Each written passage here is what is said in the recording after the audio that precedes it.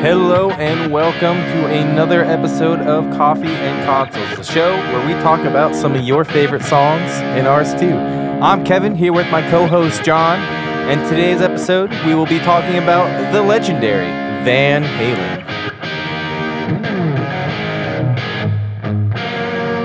Kevin, how you doing today? I am doing excellent. Happy to be here with you, Johnny boy, as always. Oh, thanks, man. And how are you? I'm doing pretty well. I'm looking forward to this one. Been a while. It's been a moment.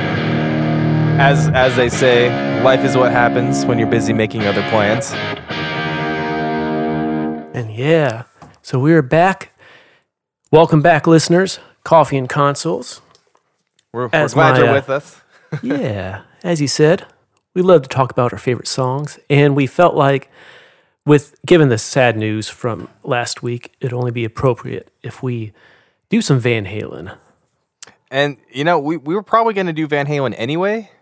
That's true, yeah, eventually, at one point or another. This is just sped up our timetable a little bit. Yeah, the sad passing of Eddie Van Halen at the young, ripe age of only 65. Passed away of throat cancer. Can you be young and ripe? I suppose not. Yeah, that's an oxymoron, isn't it? I don't know what I'm talking about. No, but I mean, not to joke about the man's passing. No, not at all. Not at all.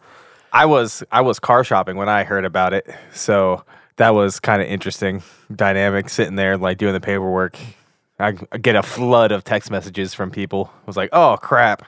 Yeah. So I don't want to buy this car now. Yeah, it does put a damper on the day, and yeah, very sad news. And you know, since we're both within the music circles, within Nashville, even though I'm not technically in Nashville anymore, but all of our friends, it was just a flood of Facebook posts of Van Halen. He was a huge influence, like so much so that after Jimi Hendrix, it's not even arguable probably at this point anymore that Eddie Van Halen would probably be the next biggest influencer on the following generations. Yeah, he kind of really changed the game. Yeah, of course, well, and we'll get into it too, but yeah, it was sad news. Actually, I had to break the news to my dad because he's a big Van Halen fan as well. Oh, no. Yeah, throat cancer, which, and I found I think the interview you mentioned to me, you texted me like, yeah, he a couple years ago said like, oh, I must have gotten this throat cancer from all my metal picks that I put in my mouth when I'm playing. Right. Because he had to use like copper and brass picks, which I didn't realize like he actually used it, which kind of makes sense when he has that very like sharp attack a lot of the times. And, that would come from metal picks, but I don't know if it was that or just the fact that had nothing to do with the fact that he started smoking when he was 12 and continued to do so even after his cancer diagnosis. Yeah. Which, definitely again, sad news. It's sad news. Where he got the cancer, I guess, is speculation. Doesn't really matter at this point. No. But just to all you young kids out there, stop the smoking. Yeah, probably don't smoke. Don't smoke. Stay in We figured school. out Be it was cool. bad. Yeah. Don't drink any rum. Yeah. Well, like we start off each of our episodes, my friend, we're going to do a little toast to the roast. How's that sound? Toast to the roast. Sounds good to me. Toast to the roast. Toast to the roast. Ooh. It's been so long since I've heard that wonderful song. So what are you drinking here today? This fine, this on a Thursday morning. I'm drinking a coffee I roasted myself to I guess it would be a City Plus roast, which I've let the coffee go past its first stage of roasting, which is called first crack, and has not reached second crack yet, but it is kind of within the middle of those two. I believe the origin is Brazil. Although I have like 7 or 8 different green coffees, so I kind of don't remember which one I grabbed. It's good though. I was going to say that started to sound a little dirty with all the second crack, first crack. Yeah, first crack and second crack. Boy, howdy. Well, I got myself some Trader Joe's brand medium roast coffee that I think I just used the last of the beans. Uh-oh. It was pretty decent. You're going to have to go get more. I have a whole other pack, though. What was that coffee we were trying to get sponsored by? Jokingly. Oh, Blue Bottle. Blue Bottle, out from L.A., I believe. Yeah. So Blue Bottle. Still waiting on that letter. Still waiting on the correspondence we sent. Yeah, they said the sponsorship was in the mail, but we haven't gotten it yet. So someday. So with our toast to the roast, we're going to give a toast to something else too, like a someone or something. Yeah. So do you know? Do you have format. a toast you'd like to give? Well, my toast today, is going to be a short one.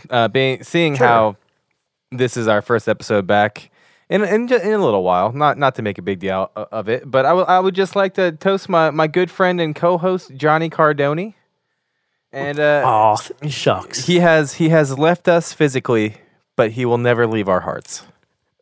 Sounds like I'm dead. Almost sounds like you. I mean, you might as well be dead. You're in Delaware. That I am. The home of Biden. Well, thank you, my friend. Yeah, it has been several months, I think, since our last episode, but that's all right. We're going to, kick it back in the high gear and start to do some more consistent episodes. Indeed. Try to focus more on just make some quality episodes, not have a timetable on them. Right. What about But you? thank you, my friend. I toast to you. And I thought, given this, the topic of today's episode, I'll give a toast to my Uncle Pat. So my Uncle Pat, I may have mentioned him before in some past episodes, but back in the late 70s and through all the 80s, and at some point through the 90s to a degree, he lived out in LA. And, he was a long-haired rocker in multiple bands. He had a brief, small breakthrough. He had a video out on Nickelodeon, early Nickelodeon, meaning early 80s Nickelodeon back in the days. He had a little video out. But while, living out in LA, he worked at one of the guitar centers. And I think it was a guitar center right on Santa Monica Boulevard. You might have just heard my dog shake her collar. So I apologize about that. So Uncle Pat lived out LA, worked at the guitar center. It was one of the shops where many of the LA, musicians and the rockers would come to. And Eddie Van Halen would come into that store. And it was my uncle who actually sold him the first synthesizer. And he delivered it to his house. And I can't remember which brand it would have been. Could probably look it up somewhere. But he sold him the synthesizer that he ended up writing Jump on. Oh, very nice. That's pretty cool. And then later on, I just learned just this past week when, talking with my dad, and he's like, yeah, your Uncle Pat used to, you got to go to Van Halen's house several times because he had a home studio there too. So, he, whether he's delivering stuff, from the store that he ordered, but he also got to go to a little parties, some of the parties too, and hang out with Van Halen. And Hey, there you go. at the time when he was, with Valerie Bertinelli. So that's pretty cool. So a shout out, a toast to my Uncle Pat, who I think I inherited some of those, rock star dream genes of his. You don't say. We thought, given the news, we'd discuss Van Halen's debut album, their self-titled Van Halen, from 1978, over 40 years ago. Which is This album came out. kind of crazy because, especially when they released this album, it was all disco. True, yeah, very true. And this was as hard as rock as anyone had ever heard up to that time. And I'm sure anyone listening, you've seen countless videos or posts of people recently talking about how this album, especially the first track, even like the first 3 tracks, just hit them when they're, young, when they're a young kid or maybe even a teenager. Like, lots of people talk about an album having a great 1-2 punch to start off. Like, this has like a 1, 2, 3, 4 punch almost. Yeah. It knocks you out by the time, You Really Got Me is done and, Ain't Talking About Love comes up. It's just one after the other. And, their original starts off with, Running with the Devil. And then you have this not even a 3-minute track, Eruption, which just blows people's minds. I can't even Still today. imagine hearing that in 1978. Yeah, it, really brings out the whole, the two-handed tapping technique that, everyone credits Eddie Van Halen for, which he didn't invent it at all. Although he is an inventor, which we'll talk about later on. But, he definitely brought that technique to the mainstream to a point that, even non-musicians who are just, into music, general music lovers, they kind of knew about that, even though they maybe didn't know it like a guitar player would. But like, oh yeah, he does the thing with the fingers, that no one else is doing. Right. But there are other guitarists back in the day, like going back to even violinists who would do a 2-hand tapping, and Alan Holdsworth was a big, like, early kind of fusion pioneering guitarist. He did a lot of 2-hand tapping too, which probably influenced Eddie. But we thought we'd use this album to talk about. It's pretty cool because if we get into it, like, I didn't realize how just like bare bones the album is, just starting off listening to it.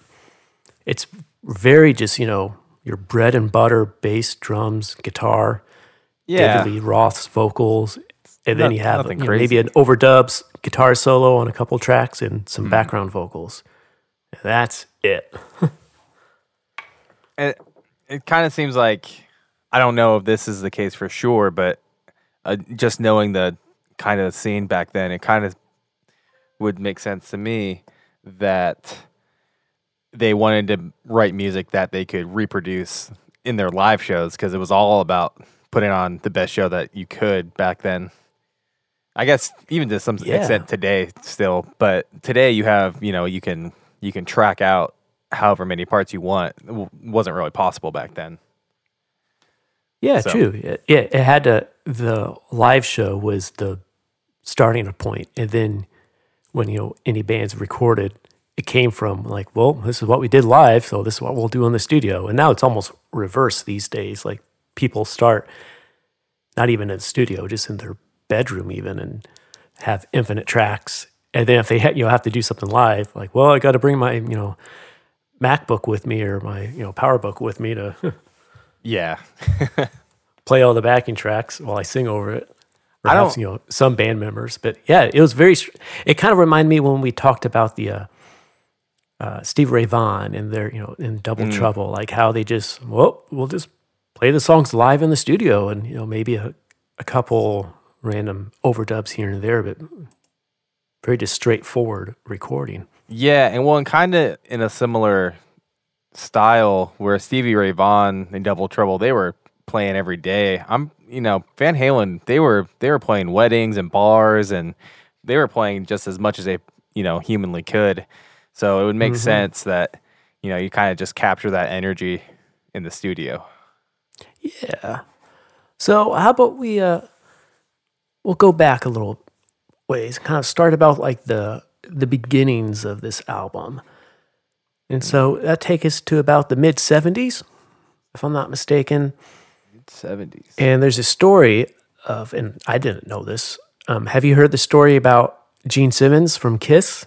I have, but why don't you go ahead and tell it?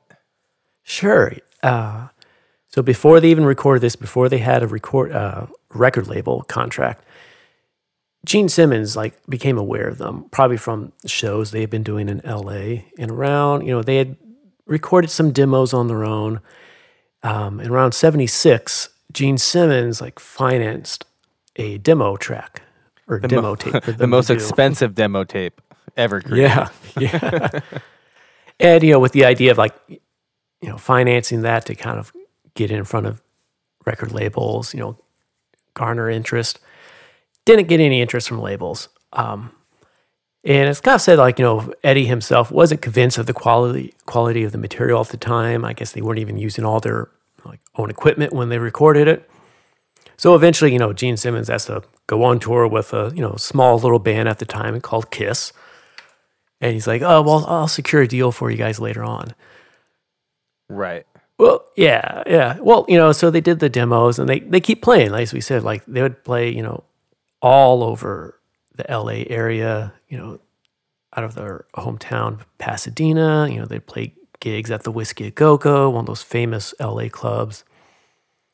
And eventually they got the attention of Ted Templeman from Warner Brothers, who had heard them at a couple shows.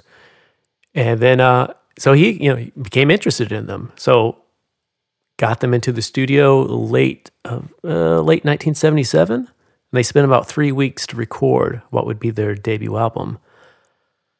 And it apparently only cost about $40,000 overall to produce, which is not, nothing to, shake a leg at, but, not terribly expensive for like a record label. Right. A record label. That's peanuts to them. Yeah. And it's kind of funny, the bassist, Michael Anthony, he recalled at the time that they didn't really have a ton of material because a lot of people, back then, the bands, they probably, as far as original material, if they're having to play more than an hour or so at a bar, maybe 2, 3, 4 hour sets, most of that's going to be covers, essentially. So you're not going to have tons of original material. So they just threw all their original material at this on this first album. And even they have, of course, their famous version of You Really Got Me by the Kinks original. Mm-hmm. But they just took their live show and put into the studio. And it works. It's it has just that, a lot of great rock bands, their first albums are fairly just bare bones, stripped down, nothing overly produced, no sophisticated productions. It's just, here's the song and we're going to rock it. And it works. Yeah, I mean, you really got me, being a cover. It's one of those instances where the cover is almost, this might be a controversial statement, but I almost like it more than the original because it's just so rockin'. Yeah, I get that. And it also kind of speaks to their influence. These guys were, at least Van Halen was born in 1955. So that, by the time they're, 10 years old, early teenagers, you have the Beatles and the British Invasion, but also what came right before that, all the kind of early rock and roll and even the doo-wop groups of the 50s and 60s. So that was all influential on them, and, Eddie stated that, probably Eric Clapton was his biggest influence. And then even though a lot of people kind of associate Jimmy Page from Led Zeppelin to him, which was also a big influence. Right. But are you telling me kind of funny. You can be influenced by more than one person? I am. Crazy. I know. But the cool thing is, them doing You Really Got Me, and then, later on they would do the Roy Orbison classic, Pretty Woman. It kind of stated that, they're at the core, they're still rock and roll. Even if it was heavier, even if it was, crazier, flashier guitar solos, at the core was still that kind of just that rock and roll, which is always that combination of soul, blues, and early rock, early rhythm and blues, with that kind of the folk country songwriting and lyric writing. That's kind of that combination of that created rock and roll, and so that was always at the core of Van Halen. Mm-hmm. So let's talk about this opening track, "Running with the Devil." One of my favorites. Yeah. Want to discuss what in the world is that sound up front? What is the sound up front? It just signals that something epic is about to begin. That it sounds like a car horn, but then it just slowly dives and dips down. Apparently, this is something that they even did live. I can't recall where I found this, but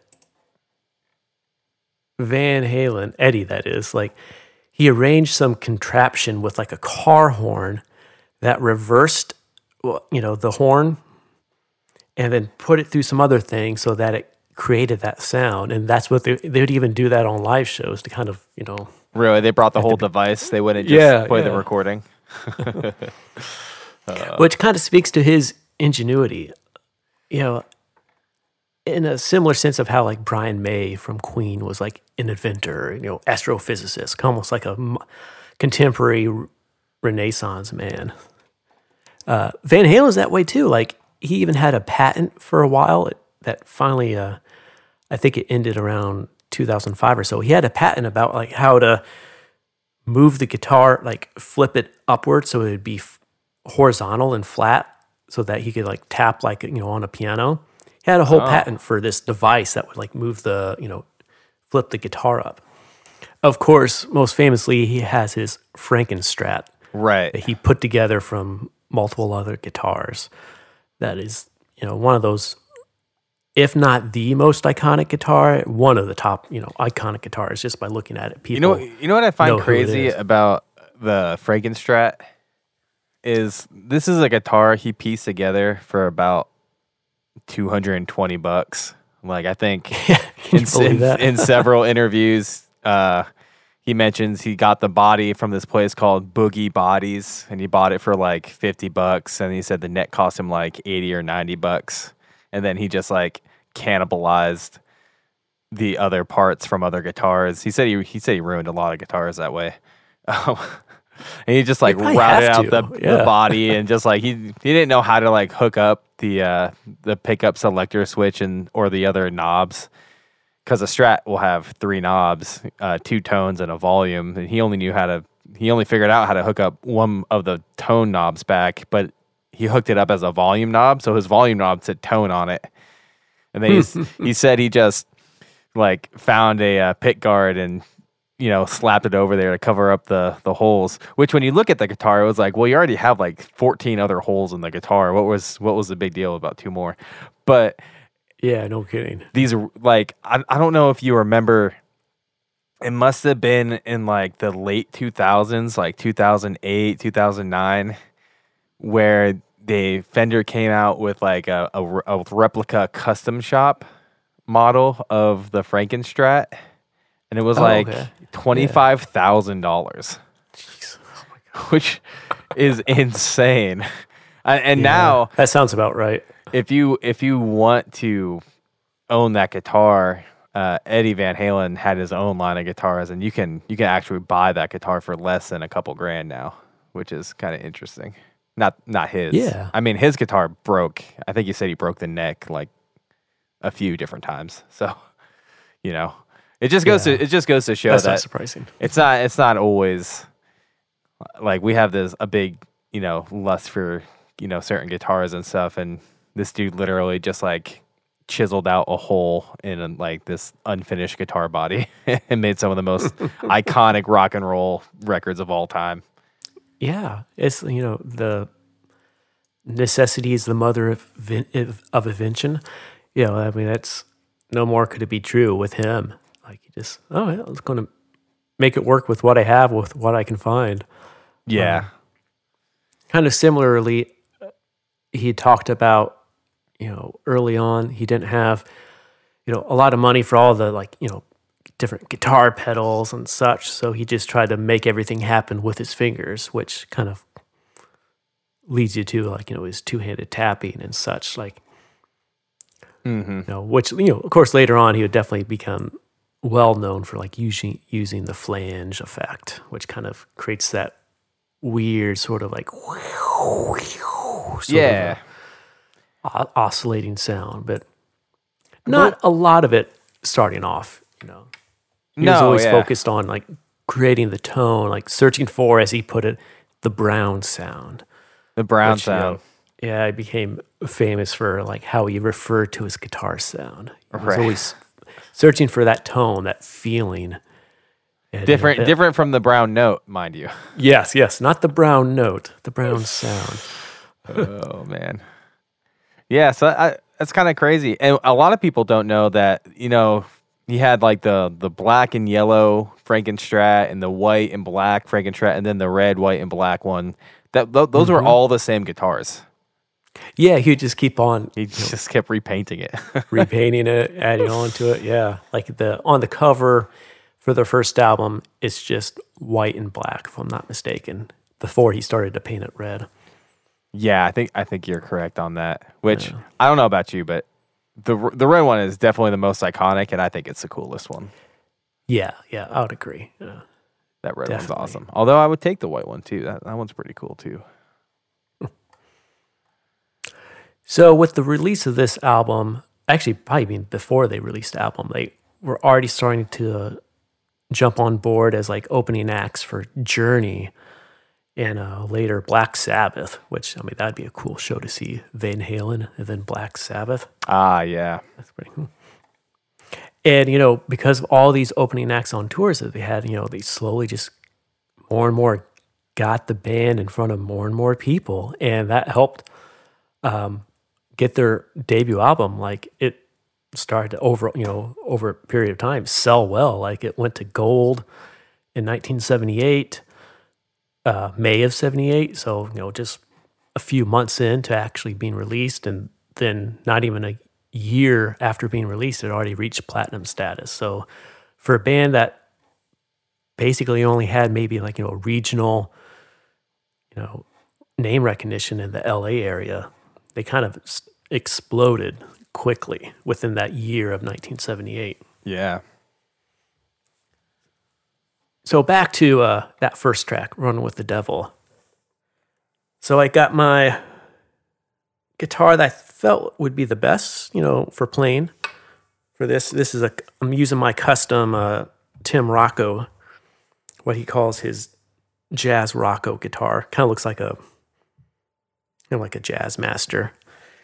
It's a dual humbucker guitar, and I have it tuned down a half step. Very good. Most of the record is tuned down a half step.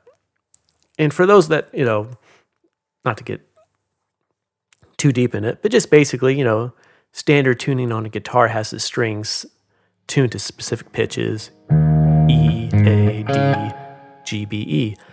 A lot of people, especially like some early like heavy metal and rock bands, and then especially today, it's super common, you know, pop country, you know, you'll have the guitars tuned down a half step, you know. Speaking of Stevie Ray Vaughan, he would tune down a half step too. So everything's tuned down one half step, so to an E flat, A flat, D flat. So I have that tuned down, and we were discussing this a little earlier, it's not even perfectly in tune if you just tune down a half step.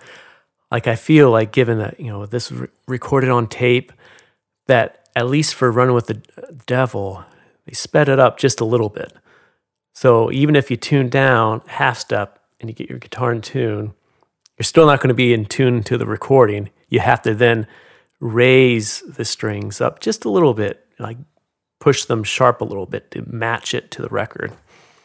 So what do you think that means? Super annoying. Yes, it is. It's super annoying. Like, you either have to just live with that kind of off pitch, you know, grind going on, or really just spend some time to really nail down and get those strings in tune to the record if you want to play along with it. But you know, you being the engineer on the side, well, what would be what would cause that? Especially given that, you know, it was recorded on tape back then. Yeah. So when we were talking about the show kind of off air, you mentioned this, and I think the text I sent back was the joys of working on tape. Yeah, right. But then you mentioned that you thought the song has the potential to drag really easily, and Yeah. that possibly they may have sped it up, which would make sense because, if they're playing everything live and they got a really great take, then they're not going to want to go back and try and recapture the magic, so to speak. So if it was dragging just a little bit, they would have just sped up the tape. Most tape machines have a little variable tape speed knob on them where you can slightly speed up or slow down after you set, like, if you set it to 30 IPS or 15 IPS, you can then very finely speed up or slow down the tape to, And for those who may not know, what's an IP again? IP, inches per second. So Gotcha. it's basically just the speed at which the tape flows over the 3 magnetic tape heads, which the first one, I believe, erases and aligns the tape, the ferric oxide in the tape. The second one actually does a recording, and then the third one is used for reproduction to read the tape when it's being played back. So I think you're right. I think you're dead on with that. I think they probably just sped it up a little bit because they wanted the tempo a little bit higher, and they didn't want to re-record it because that costs time and money, and there's no guarantees that you're going to get the same great take back then. I mean, today it's easy. You just make a new playlist and all right, boys, away you go. But it wasn't like that, which, we could get into the philosophies of, having that kind of mindset where you get something that's good enough and then you move on instead of kind of chasing the dragon. But we won't do that right now because that's a whole nother conversation. Yeah, that damn dragon. You never catch the dragon, John. You never can. Yeah. Yeah, that was my instinctual thought was they recorded it, tracked it, everything sounding great. They love the sounds and the performance. And then after maybe so many certain times, like after you just keep on listening to the same thing, sometimes you start to notice something that's been in front of you the entire time that you just had been blind to. And so maybe it was just like, you know what, this just feels slightly too slow, especially for an opening track to an album, a debut album. Like, because when after that reverse car horn, you just hear that low, kind of almost fuzzy bass going, almost like a heartbeat. Yeah. Like a monster, like footsteps coming towards you, maybe the devil's footsteps. But, that could very easily start to like feel a little like slow and dragging. So maybe they just boosted the speed on the tape just a little bit. It could also be as simple as the mastering engineer's tape machine was calibrated just slightly differently than the studios where they track tape machine. You know what I mean? Like that's the thing that's why I sent that first text message. Like the thing about tape is unless everyone was, all really, really being very, very diligent, then it's very easy to kind of do stuff like that with pitch and timing. So it could be either one. I think you're right, though. It seems to me like that is more likely the case. Either way, though, this song I think is a great example of like the songwriting approach that Van Halen had. Like, and it kind of goes against some of the almost like assumptions or kind of default ways, especially like a rock guitar player would go about writing stuff. If you don't mind, we'll go a little deep into like the idea of on this tune, like the bass, it just stays on that. And you have this like pedal tone underneath, like this constant rock underneath. While on top, you have all these different chords.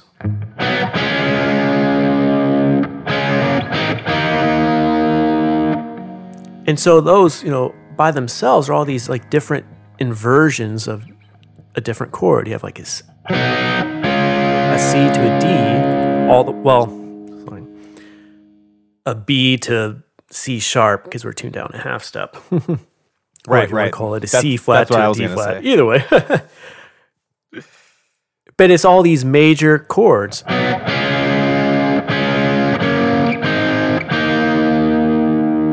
All over that pedal underneath. And that becomes just a staple of like Van Halen's songwriting approach.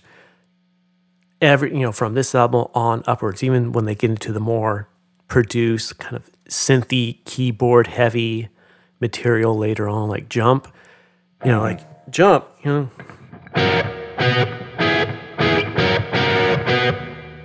all that's going on over just a constant bass tone underneath. The bass doesn't change with the chords; it just stays steady.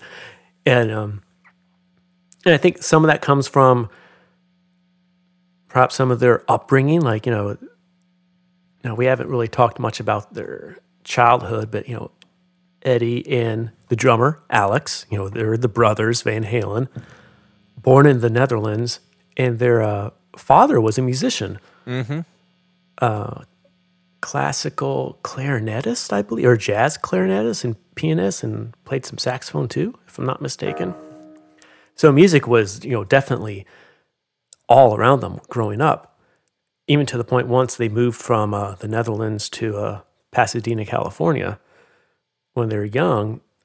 You don't really hear this that often, but like their father wanted them to become like classical pianists, like.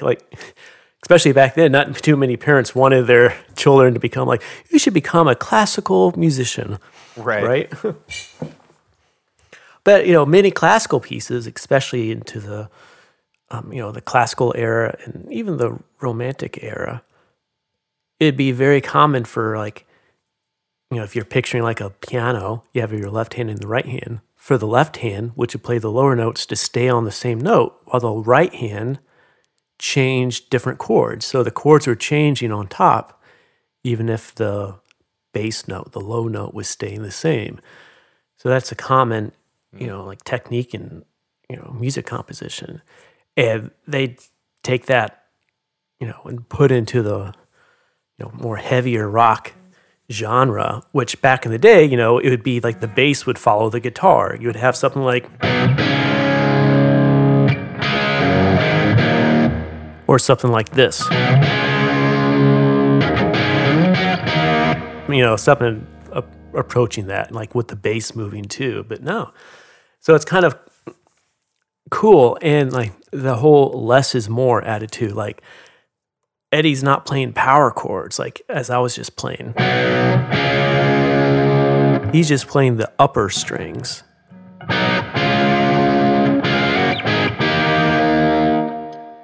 If I make it cleaner,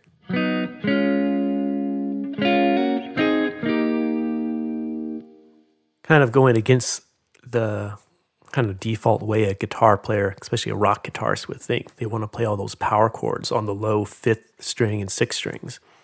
But a lot of his like classic riffs, he's just playing on the middle strings or the upper strings, just playing like the upper part of a chord. Just, playing triads, which triad is just simple, the three basic notes of a chord, root, third, and a fifth. So he's just playing triads while the bass stays constant underneath. And that kind of is part of that overall sound of theirs. So it's never like, it's heavy, but it's not like that,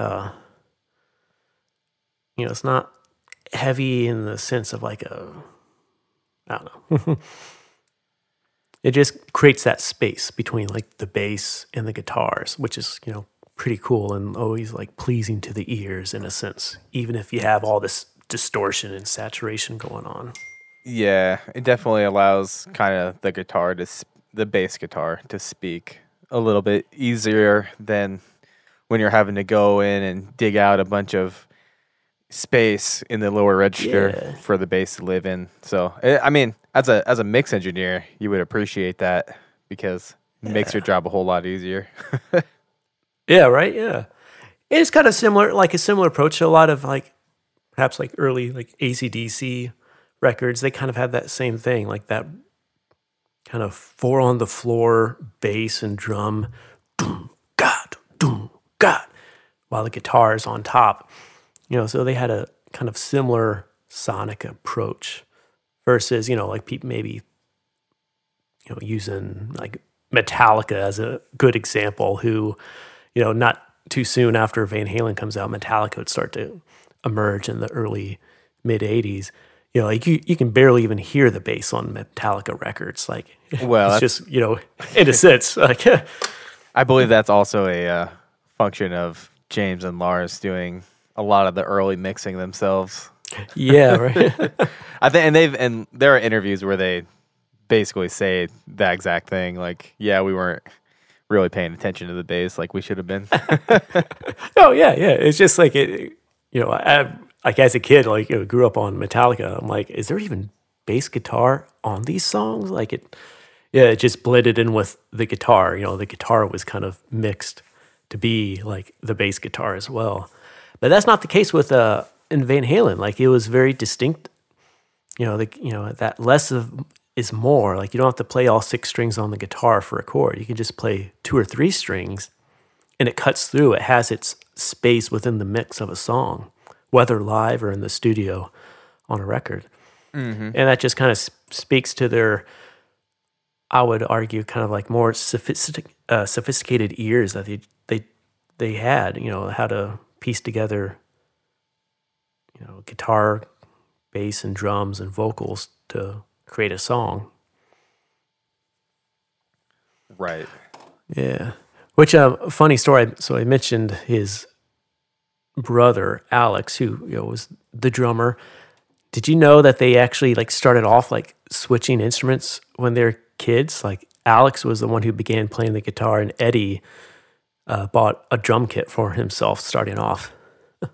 Yeah, and I think the story goes Eddie came home and Alex was playing his drums, and he was like, "All right, then I'll play your damn guitar then."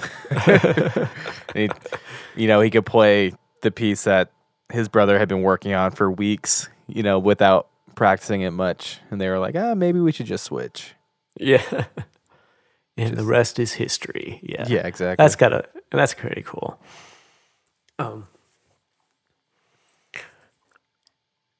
So we got Run with the Devil.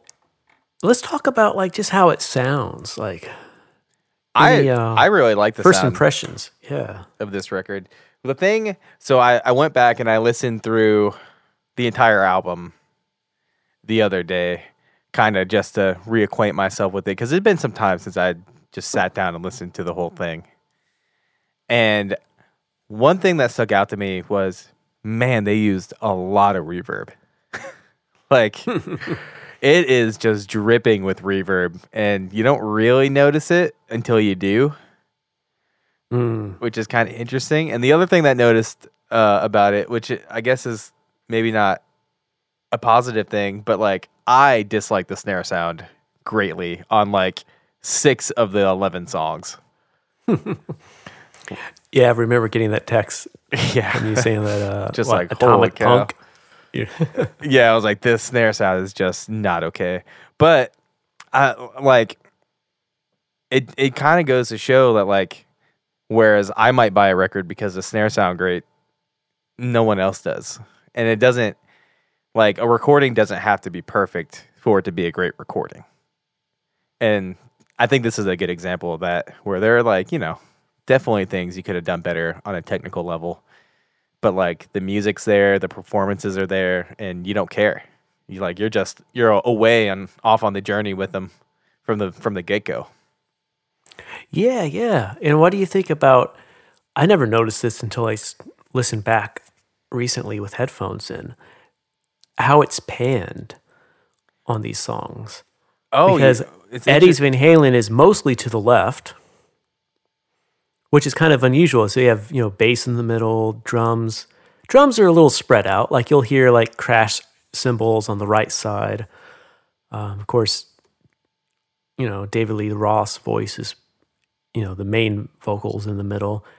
So everything's kind of generally in the middle, but Van Halen's guitar is off to the left.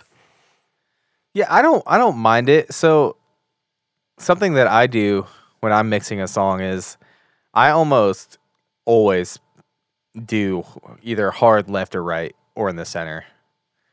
And there are a few exceptions to that, but generally I have no qualms about putting something as, only in the left speaker or only in the right speaker.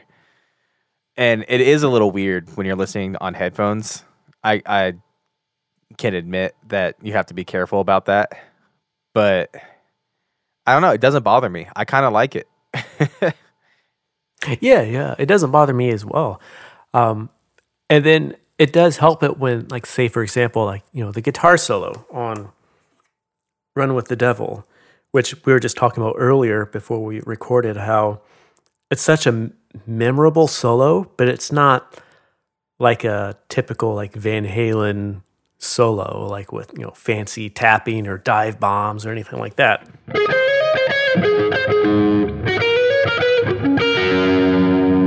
It's just kind of a very simple melodic. You can almost whistle to it. Yeah. But once that, that's one of the few overdubs on the album, and it appears on the right side. So it kind of then evens it out. It kind of makes sense for that. If you're listening to this with headphones, you kind of have that space on the right that's empty a lot of the song, that's empty during a lot of the song. And once the guitar solo comes in, same with Jamie's Crying, that lead work is on the right side while the main guitar track's on the left. So it kind of fills it out. It kind of makes it, everything else before makes sense in a way. Yeah, sure. And also, speaking of the panning, I enjoyed on You Really Got Me. They kind of went with like a kind of almost like an early Beatles-esque sort of panning approach, where like the background vocals are all generally hard right. Cymbals are kind of to the right. The guitar, of course, is on the left side again. So, besides the bass and the drums being pretty center, it kind of harkens back to those like early stereo days of when once they had stereo, they're like, okay, we can put everything to the left or to the right. I have an idea. Let's put all the drums to the left. Yeah, exactly. Yeah. Those recordings do kind of bother me just a little bit when the drums. There are certain things I want in the center, and drums and bass are two of those things. Yeah. So any do-it-yourself engineers or musicians out there, working in Logic or even just GarageBand, would you say that would probably be one of the more general principles to stick with, is like know what your center is going to be when you're recording stuff, mixing stuff, like having, bass guitar or any sort of bass instrument? Yeah, well, okay. Mono in the center with the kick drum. So I don't think this isn't something that I necessarily came up with myself, but this is kind of the theory that I subscribe to. When I pan something, and a drum kit is a good example, something like a horn section is also a good example, where you have several different elements making a whole. You don't want to, and it's just something that irks me, and rightly or wrongly, you can do whatever you want. There are no rules. But for a drum kit, when you take the tom and you put it far left, or like the rack tom in the far left speaker and the floor tom in the far right speaker, to me, it's annoying because I think of the drum kit as one instrument. And so that would be a case where I would actually maybe you could put the overheads hard left and hard right. I never do. I only ever go maybe 50, and then everything else is kind of just panned a little bit, so it's basically mono.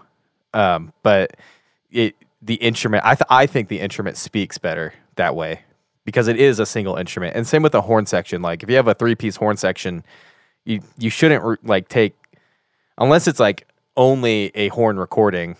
And someone's gonna sit there and imagine the horns are playing in front of them. That's not what I'm like a classical quartet or something like exactly. that. I'm talking about a horn section you would find in B.B. King's blues band or something.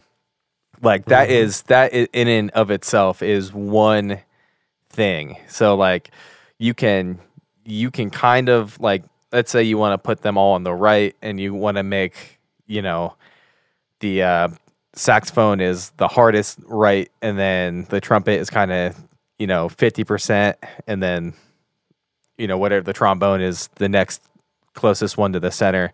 That's fine. You still have space within that section, but it's still sounding from one primary location. If you just start panning them whichever way you want across the entire stereo field, you actually, in my opinion, you get less stereo mixes, because if everything is stereo, then nothing is stereo. And it's the same with reverb. If everything has reverb, then nothing has reverb. And what I mean, it all blends together in a way. exactly, Not just unique contrast. Anything. Yeah, I like that. Contrast is just the name of the game in mixing, and I guess probably in music too. If everything's at full rock and roll, then it doesn't really matter. Then nothing's gonna sound big because everything's big. Yeah, right. And like Running with the Devil is the perfect example. You kind of have the hard hitting chorus with the background vocals, and then the verse.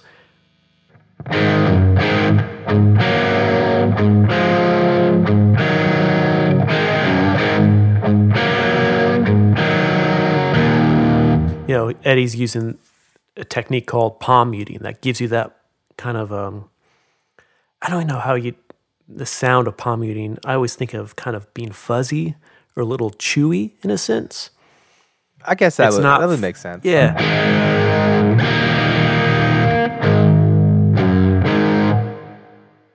A classic, like rock technique on the guitar, but it kind of helps create that distinction between, the different sections. And that's, pretty common technique, in rock music. You have palm muting during the verse, and then not palm muting on like choruses and, bigger sections so that the strings vibrate more. And then with the palm muting, it dampens the vibration of the string.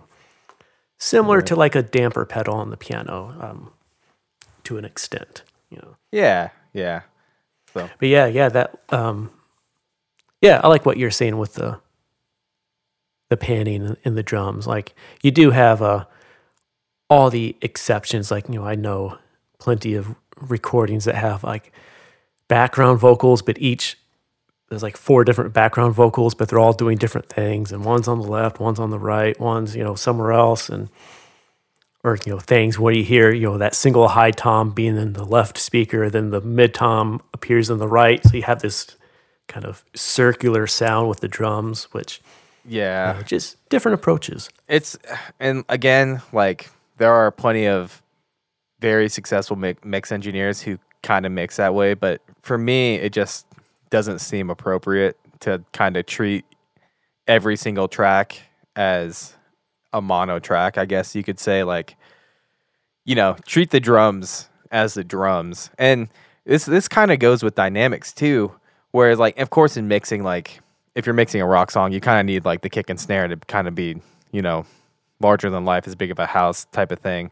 But like within the scope of that, it's not necessarily my job to control the entire dynamics of like the drum kit. Like the drummer, I'm assuming, played the part the way he wanted the part to play, right? And so it's just my job to make it speak in the way that he played it to the, service of the song. Mm-hmm. I guess I'm getting a bit complicated here, but no, it's all good. It's that's why we're doing this. Yeah, it's an ebb and flow type of thing, and that's why mixing is so hard to learn, because it's like, well, you told me that I should do this, and it's like, well, I told you should do that most of the time, but sometimes, there are no hard fast rules. There's just the general approaches that you can kind of start at. Right. It's always good to have a starting point. Exactly. Yeah. So after Run with the Devil, we go straight into this, less than 2 minute instrumental, just epic guitar solo. And I'm not going to try to emulate any of Eruption, but we'll just like talk about like how cool it is that like in some ways, almost like confident, or just like we're just going to, they knew what they had in Eddie, Yeah. In a sense. So like, here we go. Here it is. And, it's just like him introducing himself to the rest of the world. And of course, doing some of the classic two-handed tapping. Well, it's classic now, but... Yeah. Yeah, it'd be pretty, mind-blowing at the time. Would be similar to like the ways in which, maybe, Hendrix used feedback back in the day, or the wah-wah pedal, that sort of thing. But Eddie did mention, because as we said, like the two-handed tapping thing had been, a technique that other guitarists had used back, before Van Halen. And I didn't know this, but apparently there was an interview in which he discussed, like, he either saw live or heard Jimmy Page from Led Zeppelin doing his guitar solo breakdown on their tune Heartbreaker, which, for those who need a refresher, Heartbreaker is the Zeppelin tune that goes...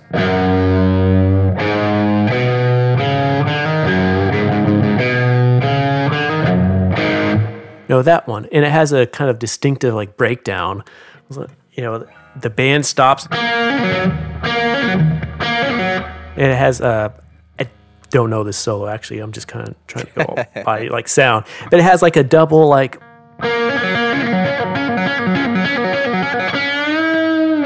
something to that extent. And Van Halen was just he noted that, what? So he's pulling in like a pull off on the guitar. Everyone, you don't have to be a guitar player to know like the basic principle of a guitar is you place a finger on a string and then you pluck that string. Well, you can pull the finger off that string and you get the open string to ring out without having to hit it with your right hand or your picking hand. Mm-hmm. So that's a pull off. So Eddie stated that he was thinking, instead of pulling it off to an open string, could I pull it off to just another finger? And so that kind of went down the rabbit hole of like figuring out, instead of having an open string, what if that was my index finger? So that was still pressing down on a string. And so that got into the whole idea of pulling off with the finger on the right hand. So that's his like explanation of what led him down to that path. I don't know, I'm sure there's other like versions of it, like maybe you heard Alan Holdsworth or what have you, but apparently it was that Heartbreaker solo that goes back to like 1971, which kind of led him down that path of the two-handed tapping. So that's kind of cool. Yeah, and again speaks to the influence Zeppelin had on them. Yeah, the tapping is definitely like, I remember when I first heard Eruption when I was like probably like 12. I was just like, I used to just like sit in my basement and like steal music, like everyone did. And I was like, holy Napster all the way, right? I never really used Napster. You know what? I never pirated music. Everyone pay for your music. There you go. But hearing Eruption for the first time, as like I had like just started playing guitar and like I had finally like discovered that there was like other music other than like 90s country that like my parents listened to. I was like, oh, there's like Aerosmith and AC/DC and like Guns N' Roses and like Van Halen. I was like, holy cow. Like listening to Eruption was eye-opening. Yeah, it can be mind-blowing. You're like, what is going on? It's like this doesn't even sound possible. Like, what are you talking about? Yeah. Yeah. Yeah, it's amazing. It kind of utilizes some of the classic two-handed like patterns that go on that you have. Like there's multiple sorts of like patterns of like which finger goes down, hit the string, and then the pull off. And so that kind of uses the classic sort of like, it's like a triplet pattern that you create between the two hands. Mm-hmm. And of course, like you can't hear Eruption and how it ends without then going into their version of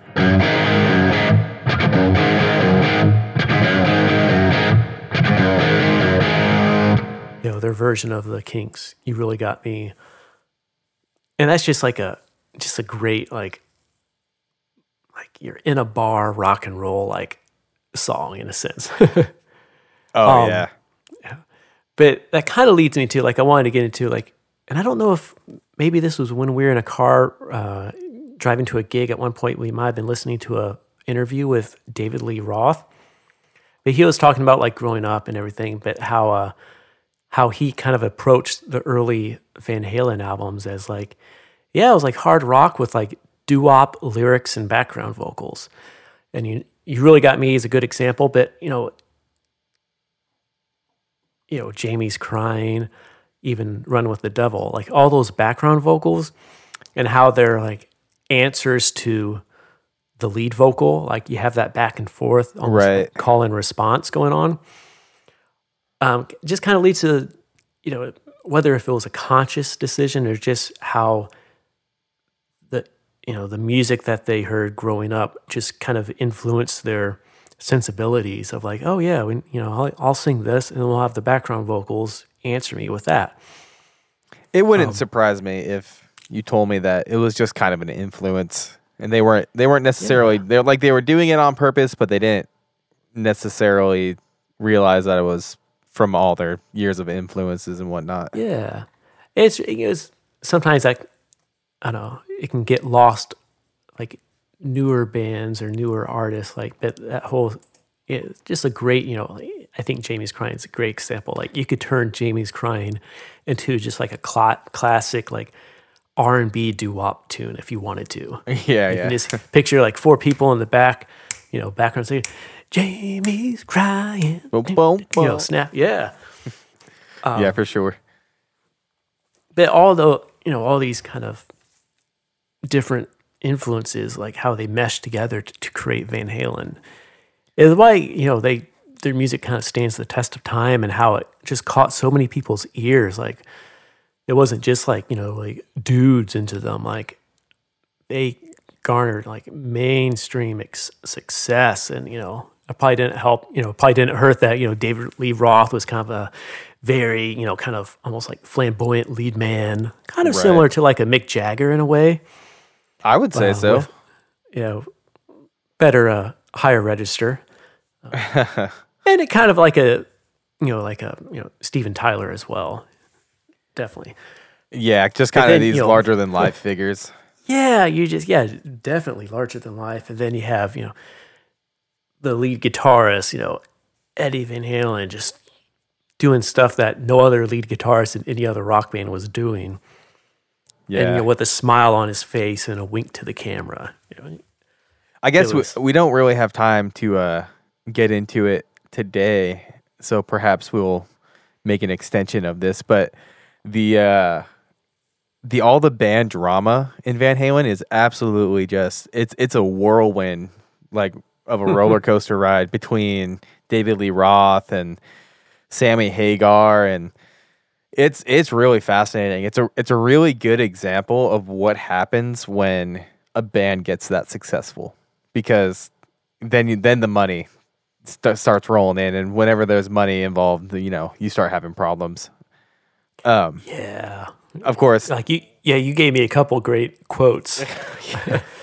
Yeah, the other day in a text, we had like an 11-year-old toothache extracted. Yeah, that was I think Alex Van Halen said that in their I think it's Unchained documentary. That was like, it's weird because it was recorded over like a pretty long period of time, so like you can kind of see like they first get Sammy, and they're always talking bad about David Lee Roth. And even I heard another interview from Sammy Hagar in 2004, and he's still, you could tell he's like trying to be a little bit nicer about it, but he straight up says like, a little diplomatic. David Lee Roth couldn't go with Eddie, musically, he was limited by his vocals, and it's just really interesting because I know that there's a lot of people who like both. I'm one of those people. I like both singers. Okay. Yeah. Yeah, that always tends to be one of those like dividing lines. Like, are you Van Halen fan or a Van Hagar fan? Yeah, but I will say my favorite Van Halen songs are from that earlier era of Van Halen music, for whatever it's worth. But yeah, it's, again, if we started talking about all that and what led to it and stuff, this podcast would be another 2 hours long. But yeah, there's so much drama that listeners can look up and Google and probably YouTube, and like I said, like a band that stays together for that long, it's impossible not to have personal issues, like personalities clashing, especially when, like you said, money's involved and everyone has their own manager raking in the money. Yeah, and oh yeah, drugs and alcohol get involved too, and everyone starts to believe in their larger than life. But we'll say, like, after, the sad passing of Eddie, like, there are a lot of stories of people saying, like, he was a very, genial man, like, very nice and Oh yeah, well, seemingly down to earth. So that was good to hear. Like, yeah, and Sammy Hagar released a statement basically saying that, like, basically everyone had made up by the time of Eddie's passing, and he didn't. That's good. Didn't want to. They didn't make it public because they didn't want to deal with all the rumors of a reunion and whatnot. Because they were just never going to do that. Of course, that would be. Yeah. But yeah, and it did seem like mentioned his first wife, Valerie Bertinelli. They ended up divorcing in 2007. Mm-hmm. But it sounded like it's fairly mutual. Of course, they had their son, Wolfgang Van Halen, which is just the most awesome name ever. Right.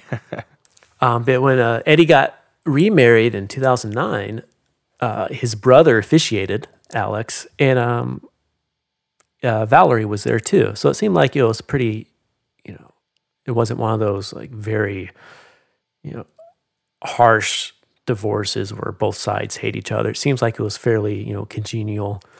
That's good to hear then too. Yeah, by the time it was all said and done, it kind of seemed like pretty much everyone in that world had kind of rectified any of their issues that they had with each other. And I mean, yeah, and maybe that's a little bit of wishful thinking on our part, but it genuinely seems that way. That's what kind of all the news is around the band at the moment. So anyway, thought that was interesting though, especially like the two different worlds is just, it's kind of like Pink Floyd where you have, these three lead singers essentially, and people, everyone has their favorite era of the band. Of course, same with like Fleetwood Mac. So let me ask you: did you ever get the chance to see some iteration of Van Halen live? No.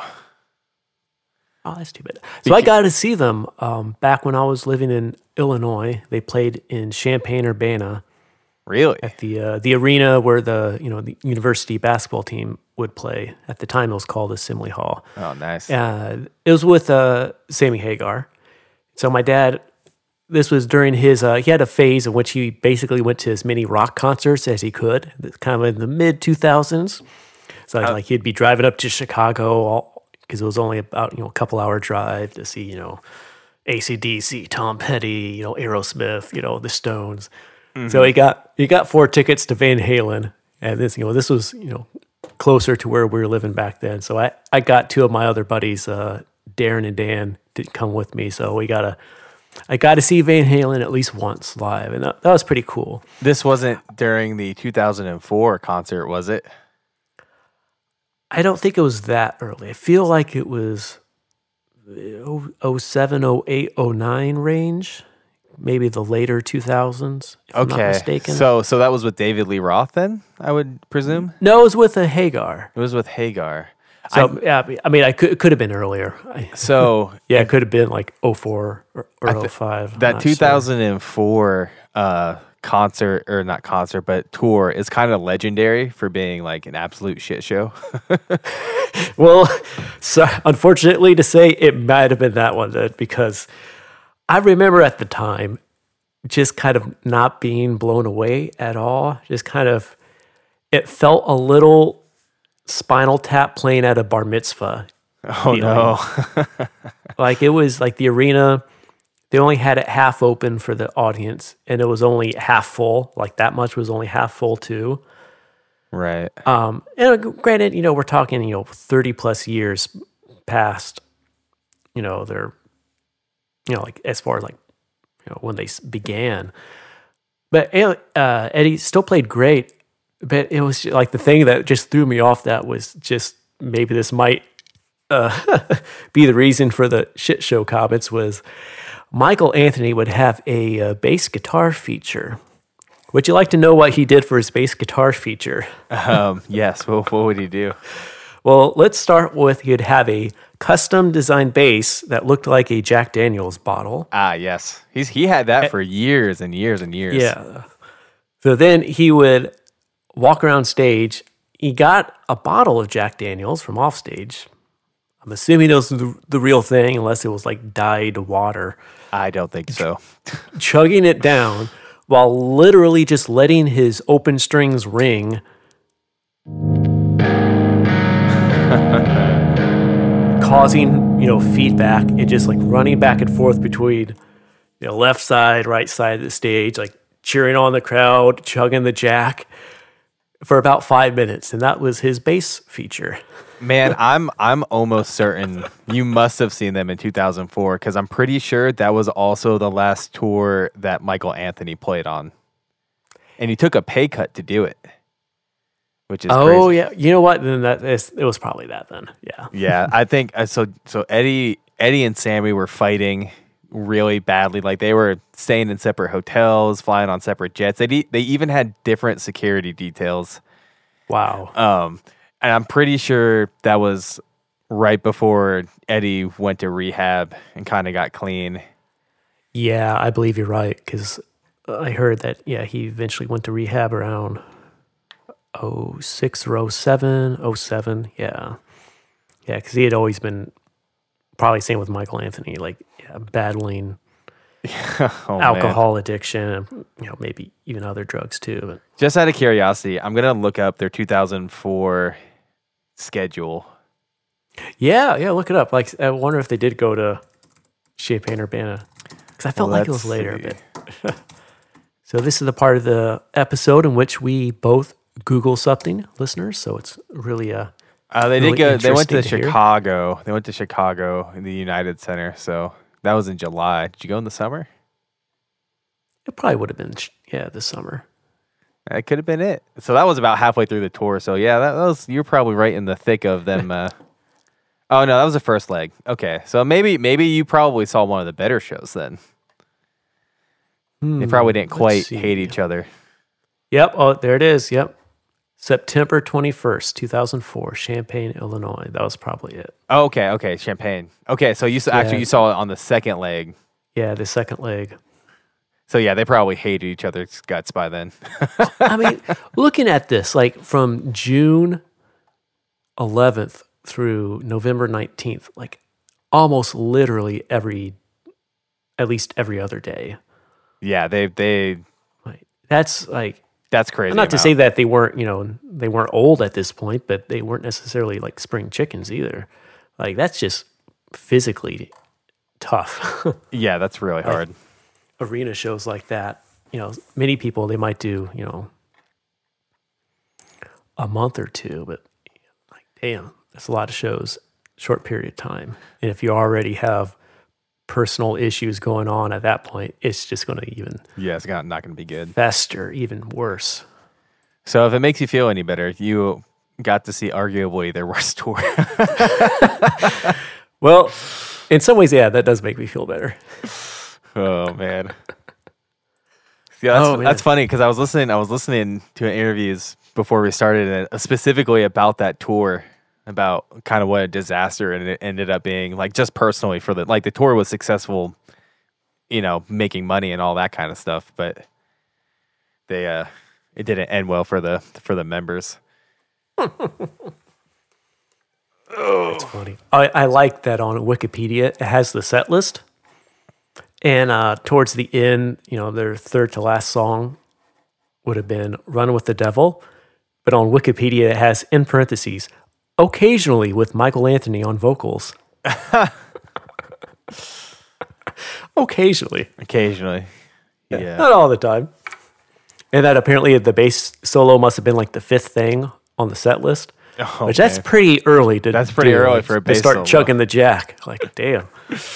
Oh. He'd be standing at the end.